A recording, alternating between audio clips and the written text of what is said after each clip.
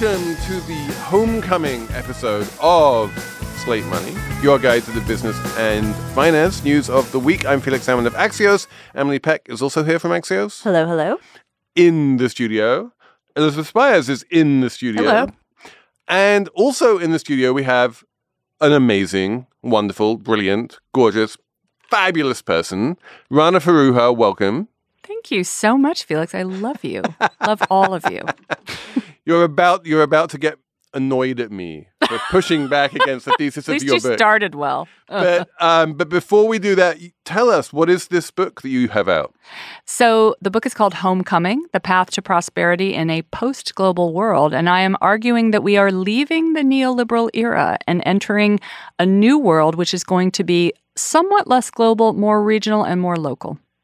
One of my favorite journalism stories when I first started out as a trainee at Euromoney magazine back in the 1990s was one of our star reporters, Ben Edwards, filed a piece of copy, and the first sentence was, "The world is becoming increasingly global." And we all kind of laughed at him. But now I feel like your thesis is that the world is becoming decreasingly global. It is. The world is not flat. So we're going to talk about the unflatness and decreasingly global nature of the world. We're going to talk about rare earths, pharmaceuticals, China, Africa. It's a glorious conversation. You're going to love it. And we also have a Slate Plus segment on workplace surveillance. So it's all coming up on Slate Money. When you need mealtime inspiration, it's worth shopping Kroger, where you'll find over 30,000 mouth-watering choices that excite your inner foodie. And no matter what tasty choice you make, you'll enjoy our everyday low prices, plus extra ways to save, like digital coupons worth over $600 each week. You can also save up to $1 off per gallon at the pump with fuel points. More savings and more inspiring flavors make shopping Kroger worth it every time. Kroger, fresh for everyone. Fuel restrictions apply. Hey guys, it is Ryan. I'm not sure if you know this about me, but I'm a bit of a fun fanatic when I can. I like to work, but I like fun too. It's a thing. And now the truth is out there. I can tell you about my favorite place to have fun. Chumba Casino. They have hundreds of social casino style games to choose from with new games released each week. You can play for free anytime, anywhere. And each day brings a new chance to collect daily bonuses. So join me in the fun. Sign up now at ChumbaCasino.com. No purchase necessary. VGW. Void where prohibited by law. See terms and conditions. 18+.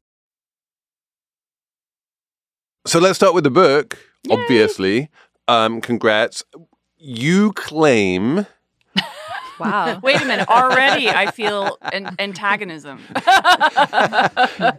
You claim that we can reverse globalization and bring all of the goods and services and manufacturing and everything back like home. That's the theme of the book. And yet also still have all of the jobs and growth and economic utopia that we failed to get under globalization. Is that basically the book? Oh, Felix, you naughty, naughty boy. No, that's not the book. So look, here's the book. The book is that the last half century of neoliberal globalization, and I say that because, look, over the millennia, there have been many periods of globalization and deglobalization. In fact, that always goes like a pendulum. And economic paradigms in general swing, right? And when they swing too far, then they swing back a little. I'm arguing that the Washington Consensus, the trickle-down economics, the idea that, capital, goods, and people were all going to flow freely and perfectly across borders and markets were always going to be efficient and everything was going to land where it was most productive, that we've realized that that's not working, in part because capital always traveled so much faster than either goods or particularly people, which has essentially favored multinational companies and China for reasons we can tease out. It has favored big over small. It has favored efficient, and I put that in quotation marks, over resilient in terms of our supply chains. And it has favored a very linear one-size-fits-all model for the global economy rather than the sort of heterodoxy that we need in order for nation states to be able to look after their own interests at the same time that they're participating in global markets. So I'm talking about all that and giving you good news about how we can get back to a better balance. Okay, so let's say I agree with all of that about like. I'm glad I know you're a friend, because otherwise I would be like, WTF. Okay, go ahead. No, I do. I think your diagnosis of globalization is exactly correct, and the winners from globalization are exactly the people you say it is, and the downsides of globalization are exactly the downsides that you limb, if that's a good word, in your book. The more interesting thing for me about the book is not so much the neoliberal globalization was bad thing, but the post-neoliberal, post-global world of, homeshoring or friendshoring, whatever you want to call it, is going to be better for like normal people. And that I think is the super interesting thesis. And can you just talk a little bit about what gives you confidence in that? Yeah, sure. Absolutely. And I would say I think you're being a little too linear in saying it's not as a globalist. That's right. At least you're not a neoliberal, I don't think. But I don't know, man. Like, it's hard to tell sometimes. I know. It is. It really is. Look, we're going to what I would say is a post-neoliberal world. We don't have a complete unified field theory for what that's going to look like yet, although it's interesting. People are starting to pull at that, and we can maybe talk a bit more about that. But my basic thought, and I think you're seeing it play out every day in the news, is that the global markets have run too far ahead of the interests of the nation state. And so that creates not only economic stagnation because, in this country, for example, we've had policy decisions that have been telling us everybody can be a banker or a software developer, and it really doesn't matter if you have an industrial commons. It really doesn't matter if you have a variety of diverse sizes and types of businesses in your community. I don't think that works for average people. I think that you can see that at an economic level. There's a chart, actually, that Heather Boucher at the Council on Economic Advisors often trots out, which is quite telling. If you go back to the late 1970s, which is, pre-Reagan-Thatcher revolution, you could chart GDP growth in a nation with the sort of well-being of families, average per capita income, and corporate growth, and it would be roughly in line. So everything was kind of going in the same direction. After the 1970s, you start to see those lines diverge, and corporate profits might be way up here. The wealth of a country might be somewhere in the middle, and average incomes start to flatten. And that paradigm just, it can't hold. That's why you have stagnant economies, but it's also why you have more polarized politics. Right, but this is my question, right? Like, 100% those lines have diverged.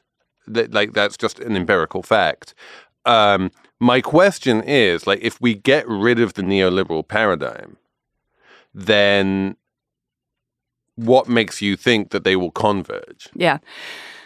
No silver bullet answer, but I would look at a country like Germany, for example. They have a lot of problems, as we know. I think you and I have maybe even talked about German banks at some point. I feel like we had Adam Tooze on a while back, talking about all the problems with Germany. Oh my God!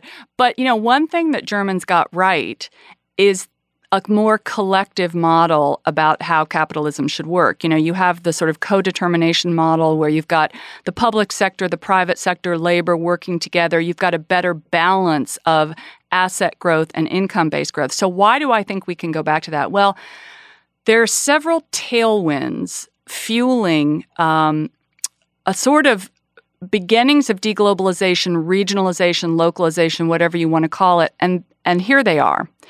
Even before COVID, even before the war in Ukraine, you saw the sort of cheap capital, cheap labor bargain between Asia and the U.S. starting to flatten out. So what do I mean by that? I mean that it no longer made any sense in terms of energy costs, carbon emissions, productivity, wage arbitrage to tote low-margin goods all the way through the South China Seas into the U.S. or Europe, which is why industries like textiles and furniture were already starting to localize and regionalize. That then was put on steroids during COVID, during war in Ukraine, where you start to see all the things that the last half century was predicated on, cheap capital, cheap labor, and cheap energy coming from Russia into Europe, all that starts to go away. And you start to see these highly again, efficient, linear supply chains breaking down, and you start to see that there is a politics in the political economy, right? It matters if you have outsourced your entire industrial commons and can no longer make basic PPE or have the ingredients for antibiotics, or have a reliable energy supply or have food supply chains that talk to one another. And I think everybody understands that now. I mean, McKinsey Global Institute, which we can all hate on McKinsey, but the MGI does really great data. They say 92% of multinationals are now regionalizing and localizing. The other reason for that is innovation. Now, I grew up, my dad was an immigrant, was educated in this country. I grew up in rural Indiana in farm community / industrial base for Detroit. He ran factories. It is so obvious to anyone in business that has actually been in manufacturing that you need to be on the ground locally in order to iterate and innovate. We had this crazy idea, which a bunch of neoliberal economists, who shall remain nameless, came up with. You can name them. I won't. You can guess. We're among friends here. Yeah. Okay. Came up with that. Look, we don't have to actually make anything to have a functioning economy. That's just not true. Look at Elon Musk. Again, somebody that you can hate on or not. But I would say he's at the cutting edge of how you get back to a very high-end, innovative manufacturing environment. And it's all about localization. It's all about vertical integration. It's kind of, you're going back to a model in which you keep small, tight supply chains nearby, which actually allows you to move faster and be more resilient.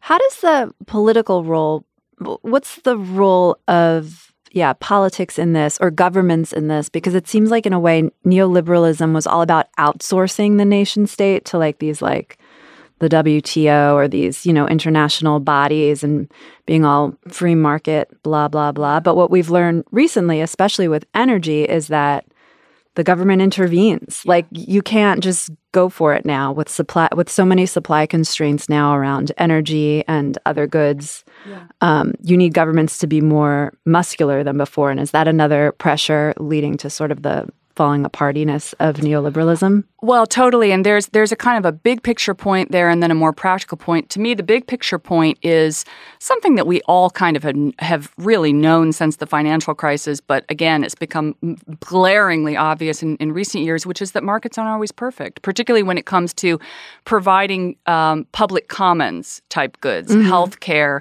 energy. You mentioned energy markets. There's a reason that the U.S. and Europe and many countries actually have strategic petroleum reserves because the markets, particularly in energy, which are super financialized and super volatile, wouldn't always provide that resource, that sort of capacity for an emergency situation. And so governments decided, all right, we need that strategic reserve.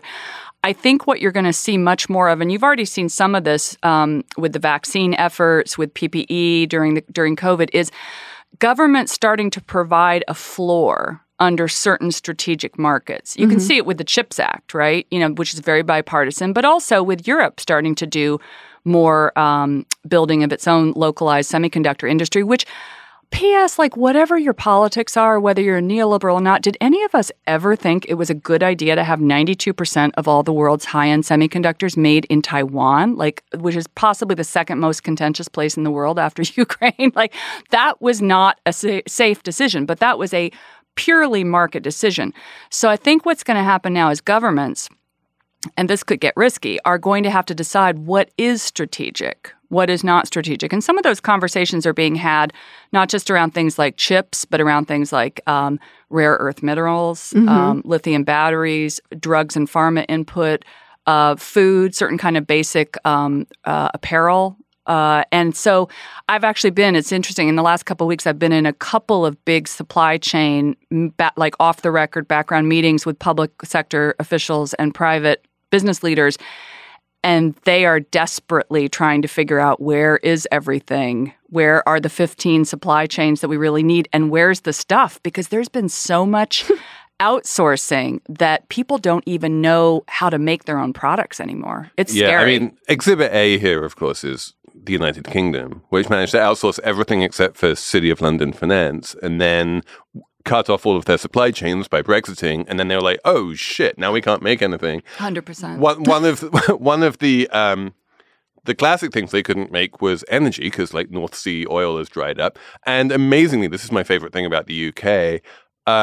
They had this massive natural gas reserve off the coast of Norfolk, I think it was, and then they just shut it down because they couldn't pay. They decided it was too expensive to renovate and keep up. So they just so suddenly their one ability to have that the UK equivalent of the strategic petroleum reserve just evaporated basically. Then they were like, I shit. totally agree with you. I think that the UK is like Exhibit A of just the backfiring of all possible neoliberal policies. You can just look at the Liz Truss, blowing up post, oh, hey, let's do trickle-down economics again. Let's give a huge tax cut to the wealthiest people at the same time that we're actually going to do more government spending. It's like the Reagan playbook, and hello, 44 days later, 45, what was it? She's out of there. So let me ask you about vaccines, because I think that was one of the many, many things we learned over the course of the pandemic was that, the vaccines were the Exhibit A in where beautiful global seamless supply chains broke down. And you got this extreme vaccine nationalism where if you were a country which manufactured the vaccine, you kept it all to yourself in the first place. And only once you'd vaccinated everyone in your country, even if they weren't really at risk, would you export it to people who really needed it in even somewhere like Canada. So that explains why Canada got vaccinated so much later than the United States.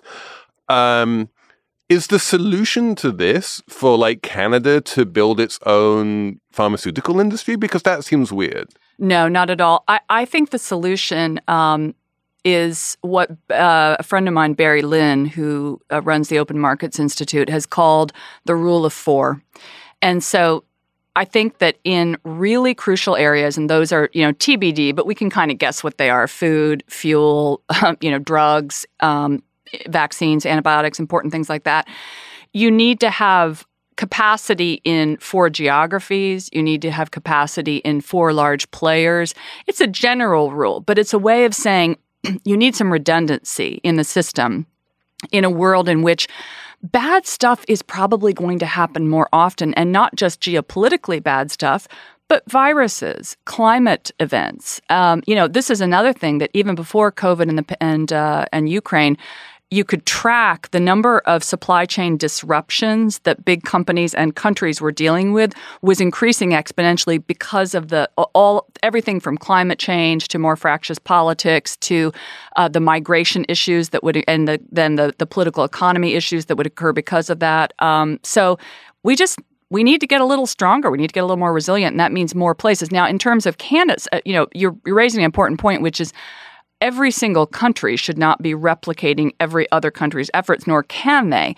But I think that you're going to see a new regionalism. You can actually already see it. I mean, speaking of Canada, Chrystia Freeland, former FT colleague, who's the deputy premier.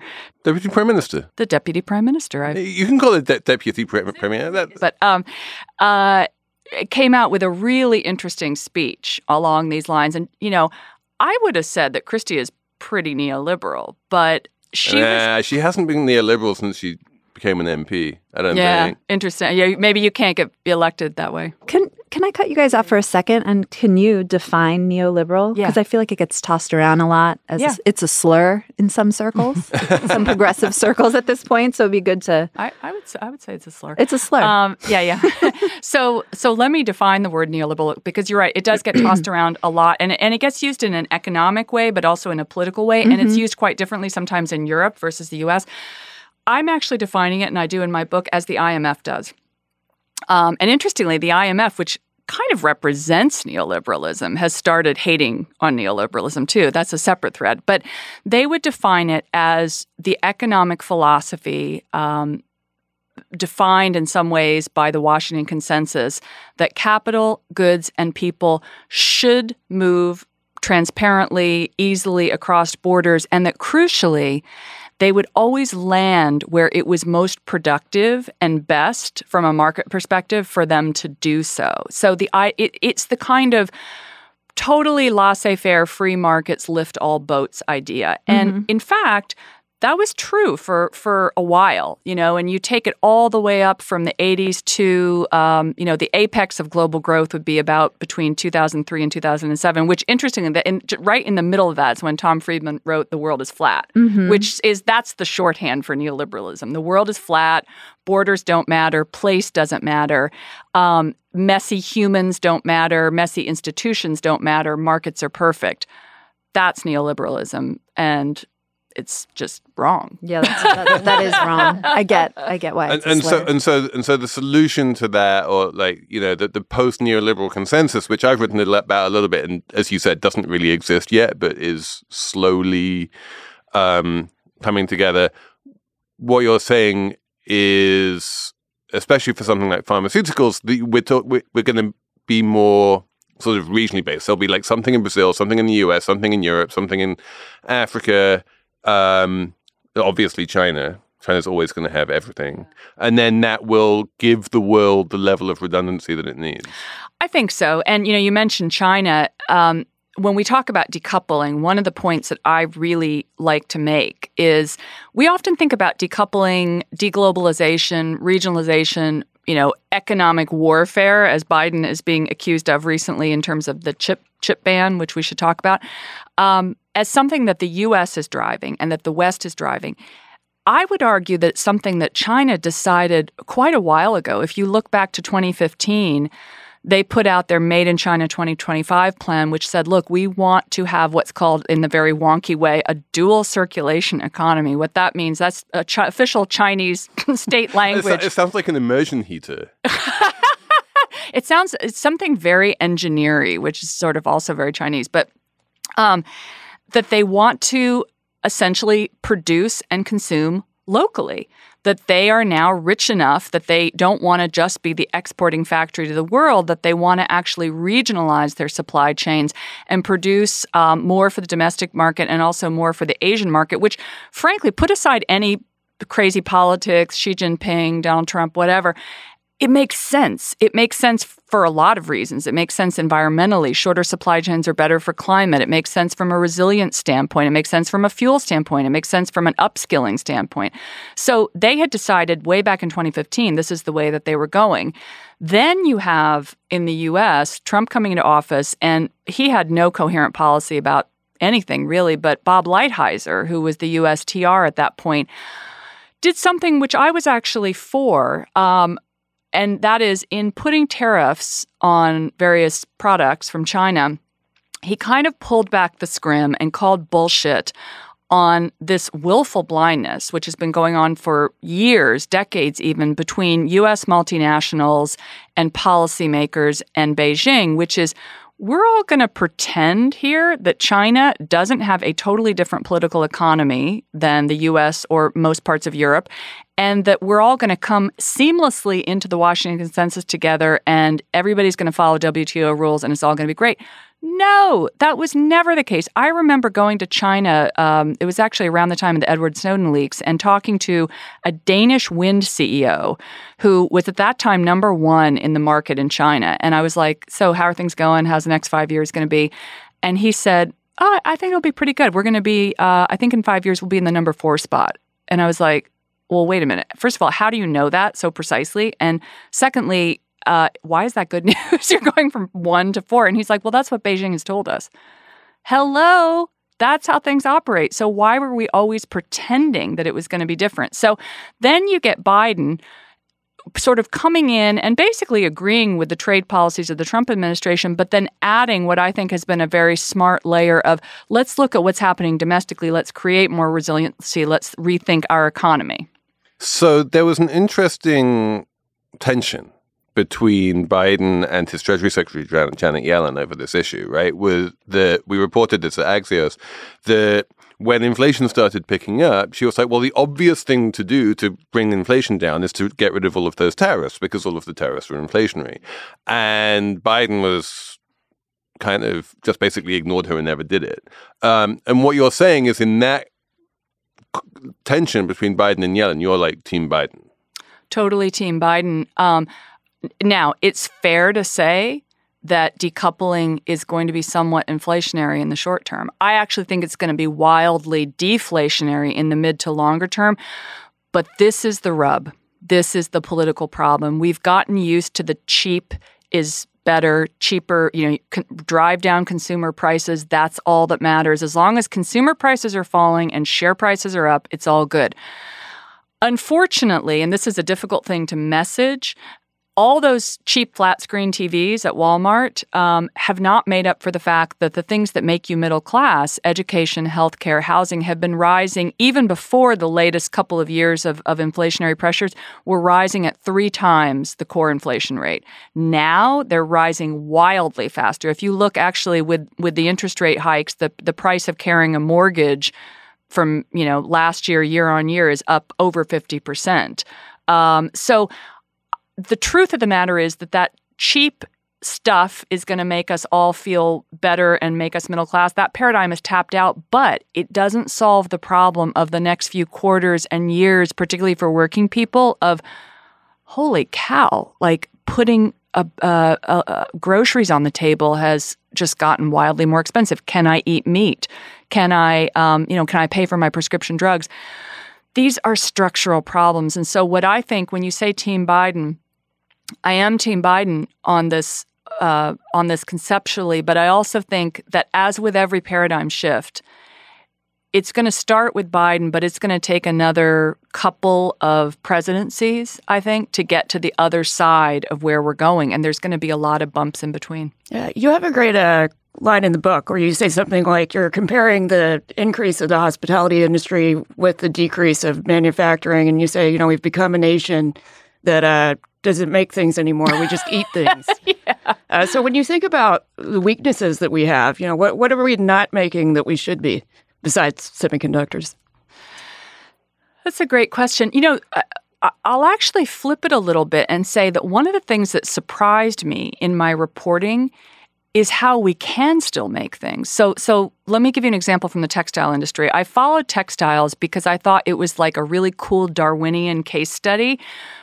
When China came into the WTO in 2001, apparel basically just went to Asia, full stop. What was left was like a Harvard Business School case study of how you want to run a business.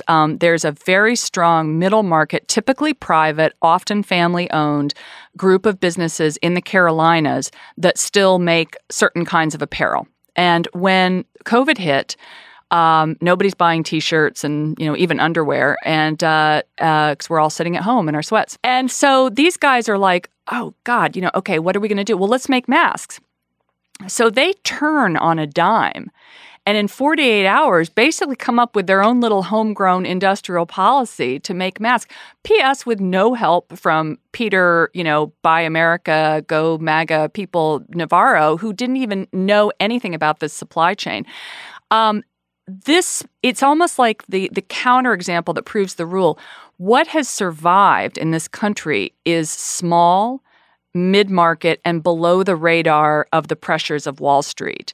How we bring that back and how we create scale in that is going to involve a lot of different things. It's going to involve, first of all, making sure that we enforce antitrust policy so these companies that do still make things don't get acquired by private equity, which is starting to eye mid-market industrials in the U.S.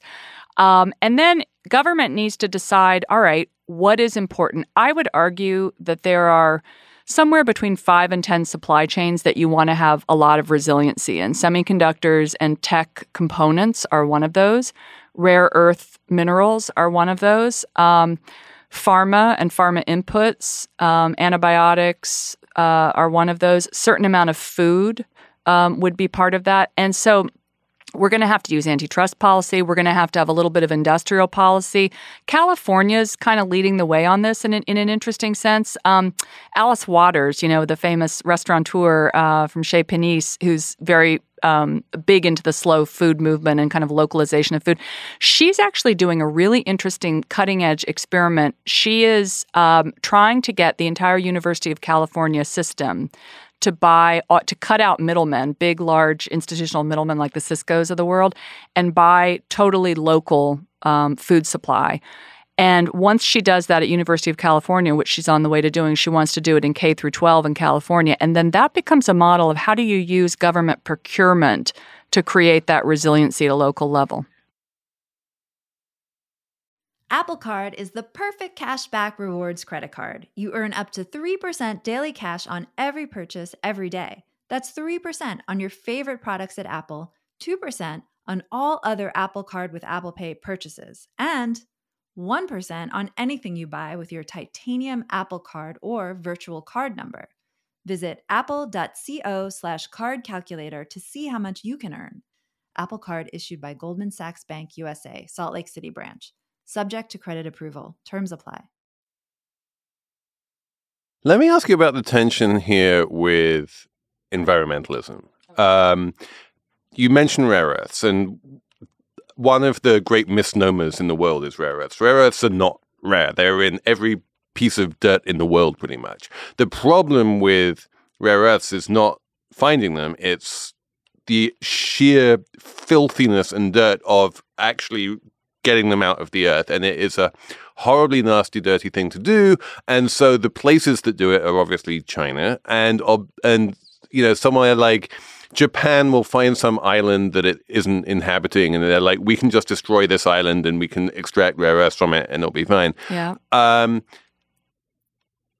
It seems like, as a globalist, that's kind of like if you're going to have to create a bunch of environmental destruction in order to get these rare earths out of the ground, doing it in some uninhabited island in the China Sea is probably the right place to do it, rather than doing it in, a national park in the United States, right? I mean, do you really want that stuff to be happening onshore?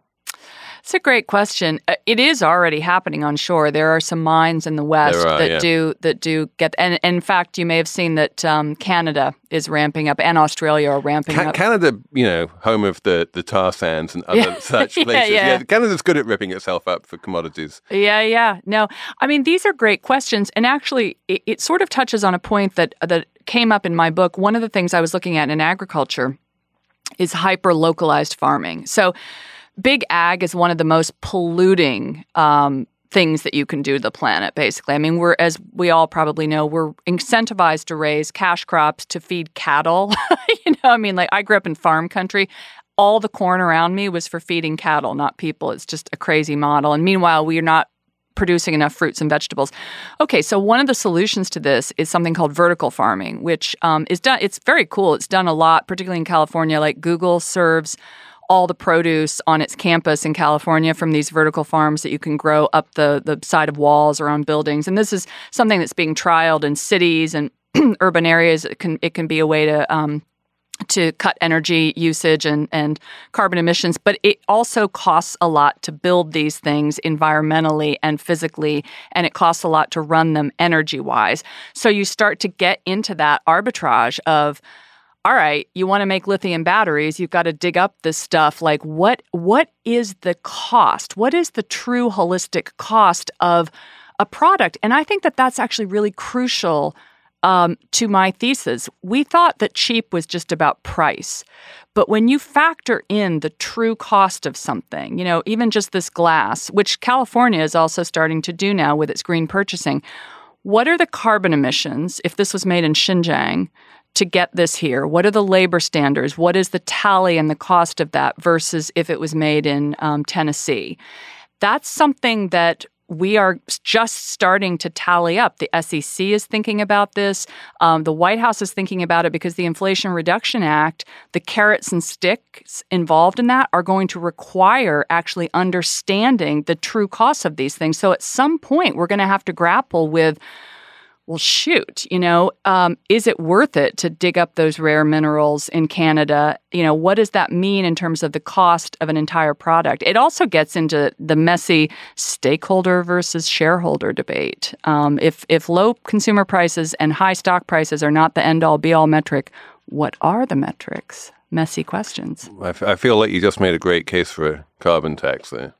Oh, honestly, I think a price on carbon, first of all, it's such a no-brainer. Like, hello, Republicans. The way to both make America great again and reduce Chinese mercantilism is to come up with a price on carbon, because it would end Chinese mercantilism like overnight. So can we please get together with Europe and do that? Also, Democrats, like, it's easier than the way we're doing it now. Wait, Rana, so the argument that I think the neoliberals, who I just learned what that means, but fine, the one they always use, and people like Felix, I think, believe, is that if there's more globalism and there's trade and you have to have relationships with these countries that politically are different from you, that's good. It keeps the peace. You're not going to go to war, like Thomas Friedman said. Like, isn't there some the Golden Arches theory? Which PS stopped working when Yugoslavia fell apart. But isn't there some truth to that? Like, if you have these relationships, that does give you some, to use the word everyone likes now, is resiliency in your foreign relations. So what do you do about that? Well, I mean, the thesis being basically, and I'm not sure I do believe this, but like, I will believe it for the purposes of this podcast because at least I want to. But like the thesis basically being that if it wasn't for the fact that Taiwan produced 92% of the world's semiconductors, China probably would have invaded them by now. Yeah. Okay, so that's a very interesting and difficult question. But let me start with this idea: does trade make us friendlier? Does trade make us freer? Like everything, this is not a binary conversation. I think to a certain extent, relationships make sense. But I think where we fell down, and this was particularly true, I would say, in the late Clinton administration, when you started seeing all kinds of trade deals being cut with countries that had pretty wildly different political systems, political economies, and values, you start to get this kind of willful blindness to the idea that, wow, we're not playing by the same set of rules. That's why you have a WTO that just doesn't function anymore, because China is never going to play by the rules of the WTO, which would involve, as you come into this organization, not subsidizing certain crucial industries. That's just not going to happen. Trade is necessary, but the idea that trade is going to make everybody be more like us, which was kind of the world is flat way of looking at things, I think is naive. And it's also, I've always found it quite arrogant. I remember the first few times I went to China, looking around just thinking, oh my God, this is an amazing, diverse, crazy country with its own traditions and the idea that it's ever going to really embrace our system, I always thought that was naive. I guess I just meant as a baseline for like not going to war or something. Well, it hasn't, though. I mean, it really, as we can kind of see. And in fact, I would argue, to me, the conflict is around the fact that while trade created, and neoliberal trade, let's say, created more wealth at a global level than ever before, it also created more in-country inequality than ever before. Yeah. In most OECD countries, particularly in the Anglo-American world. I think in pretty much all countries. In pretty much all countries, yeah. Including China. Oh, yeah, absolutely. And so that, in different ways, started to create political fractures that undermine the entire system. So I guess that's my pushback to the world is flat argument. And that's one of the reasons why the Chinese government is now like pulling back on that entire policy, is because it's presumably because they see the problems of inequality, and if they cut down the billionaires, then that will reduce inequality. Yeah, no, it's a really interesting point too, and I'd be curious what you all think about this. But I'm fascinated by their Common Prosperity campaign, which. Again, let's take Xi Jinping out of the equation because he's kind of the wild card. Is he the new Mao, or is he actually kind of, he's like a stealth populist that's taking China to a better place? Common Prosperity is essentially about curbing Chinese elites. It's about it's the Chinese way of reducing the wealth gap, and maybe that's not a bad thing. This episode is brought to you by Progressive Insurance. Hey, listeners, whether you love true crime or comedies, celebrity interviews, news, or even motivational speakers, you call the shots on what's in your podcast queue, right? And guess what? Now you can call the shots on your auto insurance, too. Enter the Name Your Price tool from Progressive. The Name Your Price tool puts you in charge of your auto insurance by working just the way it sounds. You tell Progressive how much you want to pay for car insurance. Then they'll show you a variety of coverages that fit within your budget. giving you options. Now, that's something you'll want to press play on. It's easy to start a quote, and you'll be able to choose the best option for you, fast. It's just one of the many ways you can save with Progressive Insurance. Quote today at Progressive.com to try the Name Your Price tool for yourself and join over 28 million drivers who trust Progressive. Progressive Casualty Insurance Company and Affiliates. Price and coverage match limited by state law. So I wanted to top this off by just like rolling out a Bono quote and letting you rip because oh my God, Bono. Because if this is about globalists, we have to have Bono there. We have to have Bono on. Now, I one of my unpopular opinions is that Bono is arguably the most successful philanthropist of the modern era. I think he has absolutely done a huge amount of good in the world. Not everyone agrees with me on this one, but he also, as you know, after hanging out with him for many decades at the World Economic Forum, never again is a true globalist. And so I want to. This is a quote he gave to the New York Times. He said, "I ended up as an activist in a very different place from where I started. I thought that if we just redistributed resources, then we could solve every problem. I now know that's not true. There's a funny moment when you realize that, as an activist, the off-ramp out of extreme poverty is commerce, it's entrepreneurial capitalism. I spend a lot of time in countries all over Africa, and they're like, hey, we wouldn't mind a little more globalization, actually." Is he right? Is he wrong? Well, he's right that commerce is where prosperity comes from in a capitalist system. I mean, business is how wealth is created. It's funny, when I talk to Africans, absolutely they want more commerce, but increasingly they're doing it in a regional way. Africa is actually in this new post-neoliberal world. I think that they may have an opportunity, and I don't want to be sanguine or naive because they've got a lot of challenges, but because they are a place that has food, fuel, and potentially more consumer demand, they're well placed for more regional hubbing. And you're starting to see that now where a lot of African countries are coming together and doing cross-border business. And there's also, and this is true in many developing countries, there's an elite that has been educated abroad, maybe has worked abroad for a while, that's coming back. This was the case with my dad, by the way. My dad's a Turkish immigrant. He was like the last generation of Turks to come to the U.S. and be educated here and stay here because it was going to be better economically. Turkey, until the recent crackdown over the last few decades, was that you were more likely to get wealthy more quickly or have more opportunity there. Same with sea turtles in China, these kind of expats going home. So I see a lot of Africans, particularly South Africans, coming back and saying, we want to develop regionally. We don't want to just be a place that the Chinese or the Americans, frankly, come in and mine raw materials and, have no infrastructure ourselves. They have a really strong digital economy, so I think that they're actually poised for a new kind of regionalism. So I guess if it's about a binary, you have to have a one-size-fits-all globalism in order to be prosperous, then I would disagree with Bono. Yeah. I will push back on this optimism about African regionalism, mainly because I think that, and this is getting a little bit nerdy, but mainly just because I think that in order to have a regional economy, you need strong, internal transportation ties. You need that interstate highway system. You need, the European rail system, something like that. That basically just doesn't exist in Africa. It has a coastline, and you can get from the coast to anywhere in the world on a boat. But if you want to try to go from anywhere in Africa to anywhere else in Africa, especially over land, you basically can't do it. And that, I think, is just going to prevent an African regional economy from evolving. Maybe you could get a West African regional economy with Nigeria and Ghana, Ivory Coast, but I feel like a continental one is the only way you're going to get that, frankly, is through Belt and Road infrastructure investment from China. Mm-hmm, mm-hmm. No, I think that's an interesting case. I think you probably can make that argument about traditional goods and services trade.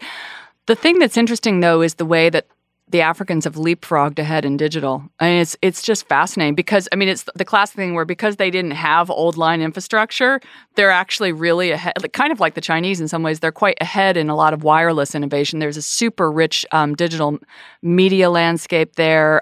You've got farmers doing things, trading and doing things on apps that farmers in this country don't do. So, I can see it both ways. Maybe I'm being too optimistic about Africa, but I like to be optimistic about Africa. Nobody is, so I will be.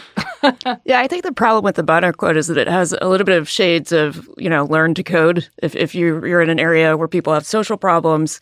And so, if you assume that commerce is the solution to all of this, how do you envision it scaling over time?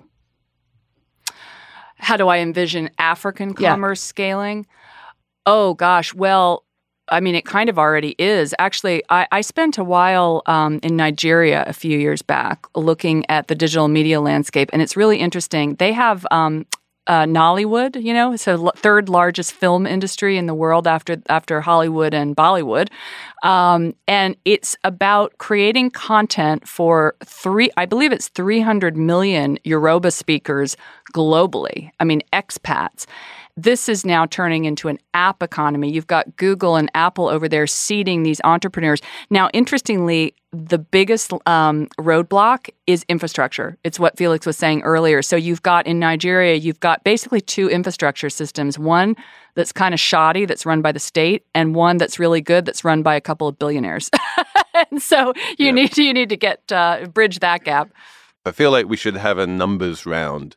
Emily, did you bring a number? Yes, you I did. remember. What was your number? My number is 250,000.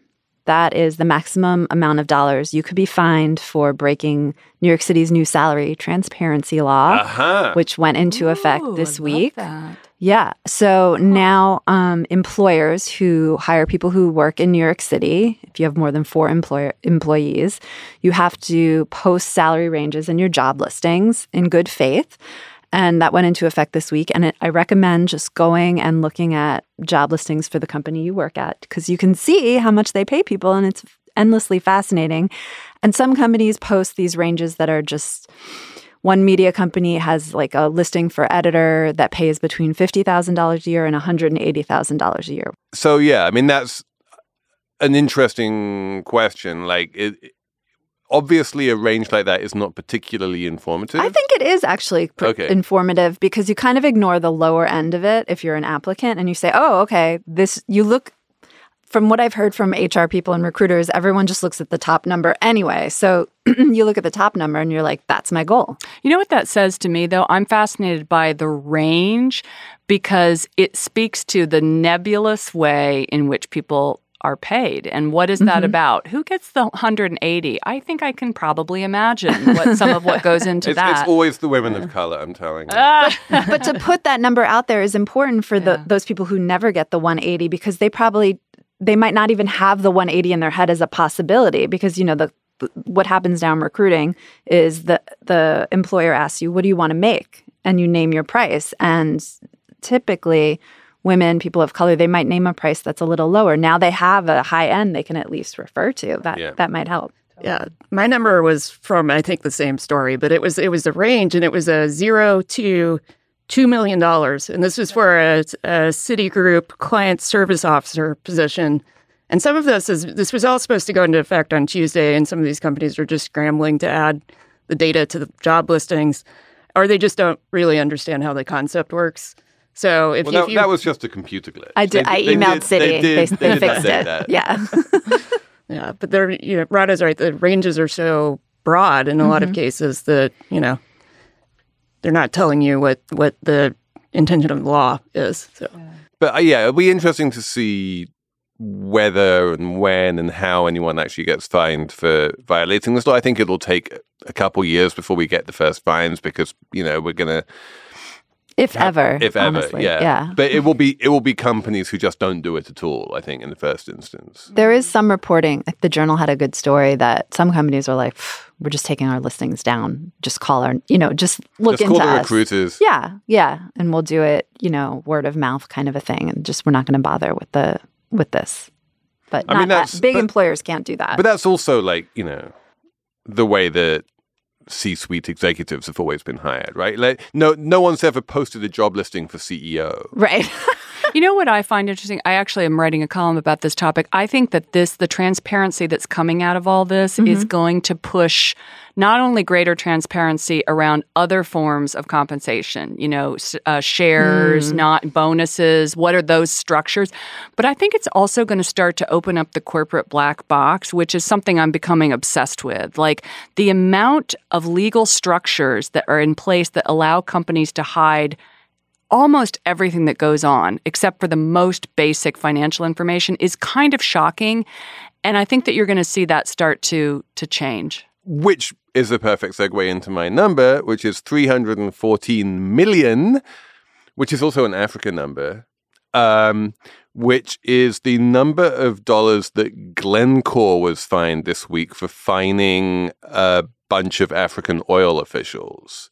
Glencore is this massive commodities trading house, and between 2011 and 2016, the Serious Fraud Office in the UK found that it had bribed a bunch of agents in, get this, Nigeria, Cameroon, the Ivory Coast, Equatorial Guinea, and South Sudan, $29 million to, facilitate movement of its oil over other people's oil, that kind of thing. Interesting, actually, that this fine came from the UK. Normally, it's the Americans who are cracking down on the FCPA stuff, but this is a global company, and they also need the money. Yeah, the UK could do with that. 300 one agency that's still working in the UK. Yeah. Exactly. But Rana, what's your number? So I have kind of a boring number, but I think it opens up an interesting question. 261,000, which is the number of jobs created last month, which is a pretty robust number still. And it brings to mind, why the heck are the Democrats not getting more credit for the fact that there's so much still going right in the economy? Oh my God. Have you gone to a store lately, though? I mean, everything costs so much money now. It does, but so like how can you, I'm thinking about this just like we have to perform this public service. Yes, inflation is bad for all kinds of reasons, almost none of which have to do with the White House. Okay, let's be honest. We've had 40 years of low declining rates. How much of that 261,000 is thanks to the White House? Also, it doesn't. The average person doesn't know about the 261,000. The one thing that we've definitely been reporting and has become abundantly clear is that Americans care more about inflation than they do about employment. Yeah, I think that's true. Because as long as you have a job, that's all set. Yeah. It also may speak to the fact that the employment numbers in general are so screwed up. I mean, how many of us have more than one job? Like me? Well, I mean, some of us moonlight as podcasters. I know. Does that even count as a job? I feel like we're just like hanging out. I mean, have you entered your salary into the BLS's inflation calculator? No. It's brutal. Is it? And the wage inflation has not kept up with any other inflation. No, of course Corporate not. Profits have far outpaced inflation while people working are losing money. Corporate profits have not outpaced in inflation. the oil industry, at least. Quickly backtracked. But anyway, people's wages have not kept up with inflation, and that sucks. And that is why Biden is struggling. Just to go back to Republicans for a minute, I was really, Orrin Cass, who's at the American Enterprise Institute, wrote an interesting op-ed in the FT recently, which I was fascinated by because he's a conservative. He's a thoughtful conservative. But he was like WTF, at what point do wages stop shrinking? At what point do companies stop saying we have to continue to pressure labor? The math doesn't work. Speaking my language. I think this is also why there's an emerging labor movement here that's it's really vital right now, and it's growing. So I feel just like as a reaction. I don't think it is. I think you see 8 million individual Starbucks stores all trying to individually unionize, and that's going to get you nowhere. Well, that's a huge problem with the American labor movement, that you don't have more kind of overall secular organizing. Right. I don't see any actual mass. The numbers are going up. I mean, but not very fast. And that's the problem. I mean, when you talk about supply chain resiliency and onshoring and we need to talk more about the human supply chain and how to make that more resilient. And I don't see that happening. Well, I'll tell you, okay, I don't have the number for this, but one trend that I'm watching is the care economy. So and by that I mean not just healthcare, but education, childcare, basically anything that is a kind of a heart job and a hand job. Those are going to be, sorry, you're going to cut that, right? We are not going to cut that. We are going to call this one the hand job edition of Slate Money. As I bump my nose on this large phallic object right in front of me. The hand job economy will always be strong. I need to stop. Can we stop now? We can stop. We can stop. I think we can leave. I think hand jobs is a good place to leave this one. You guys are awesome. But yeah, thank you for coming on. Oh, it's been so great having you.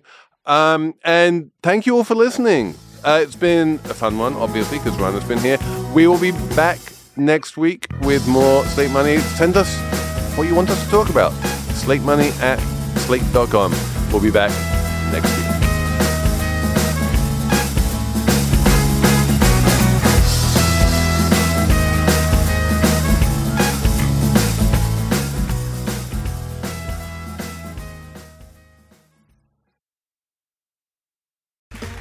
Okay, round 2.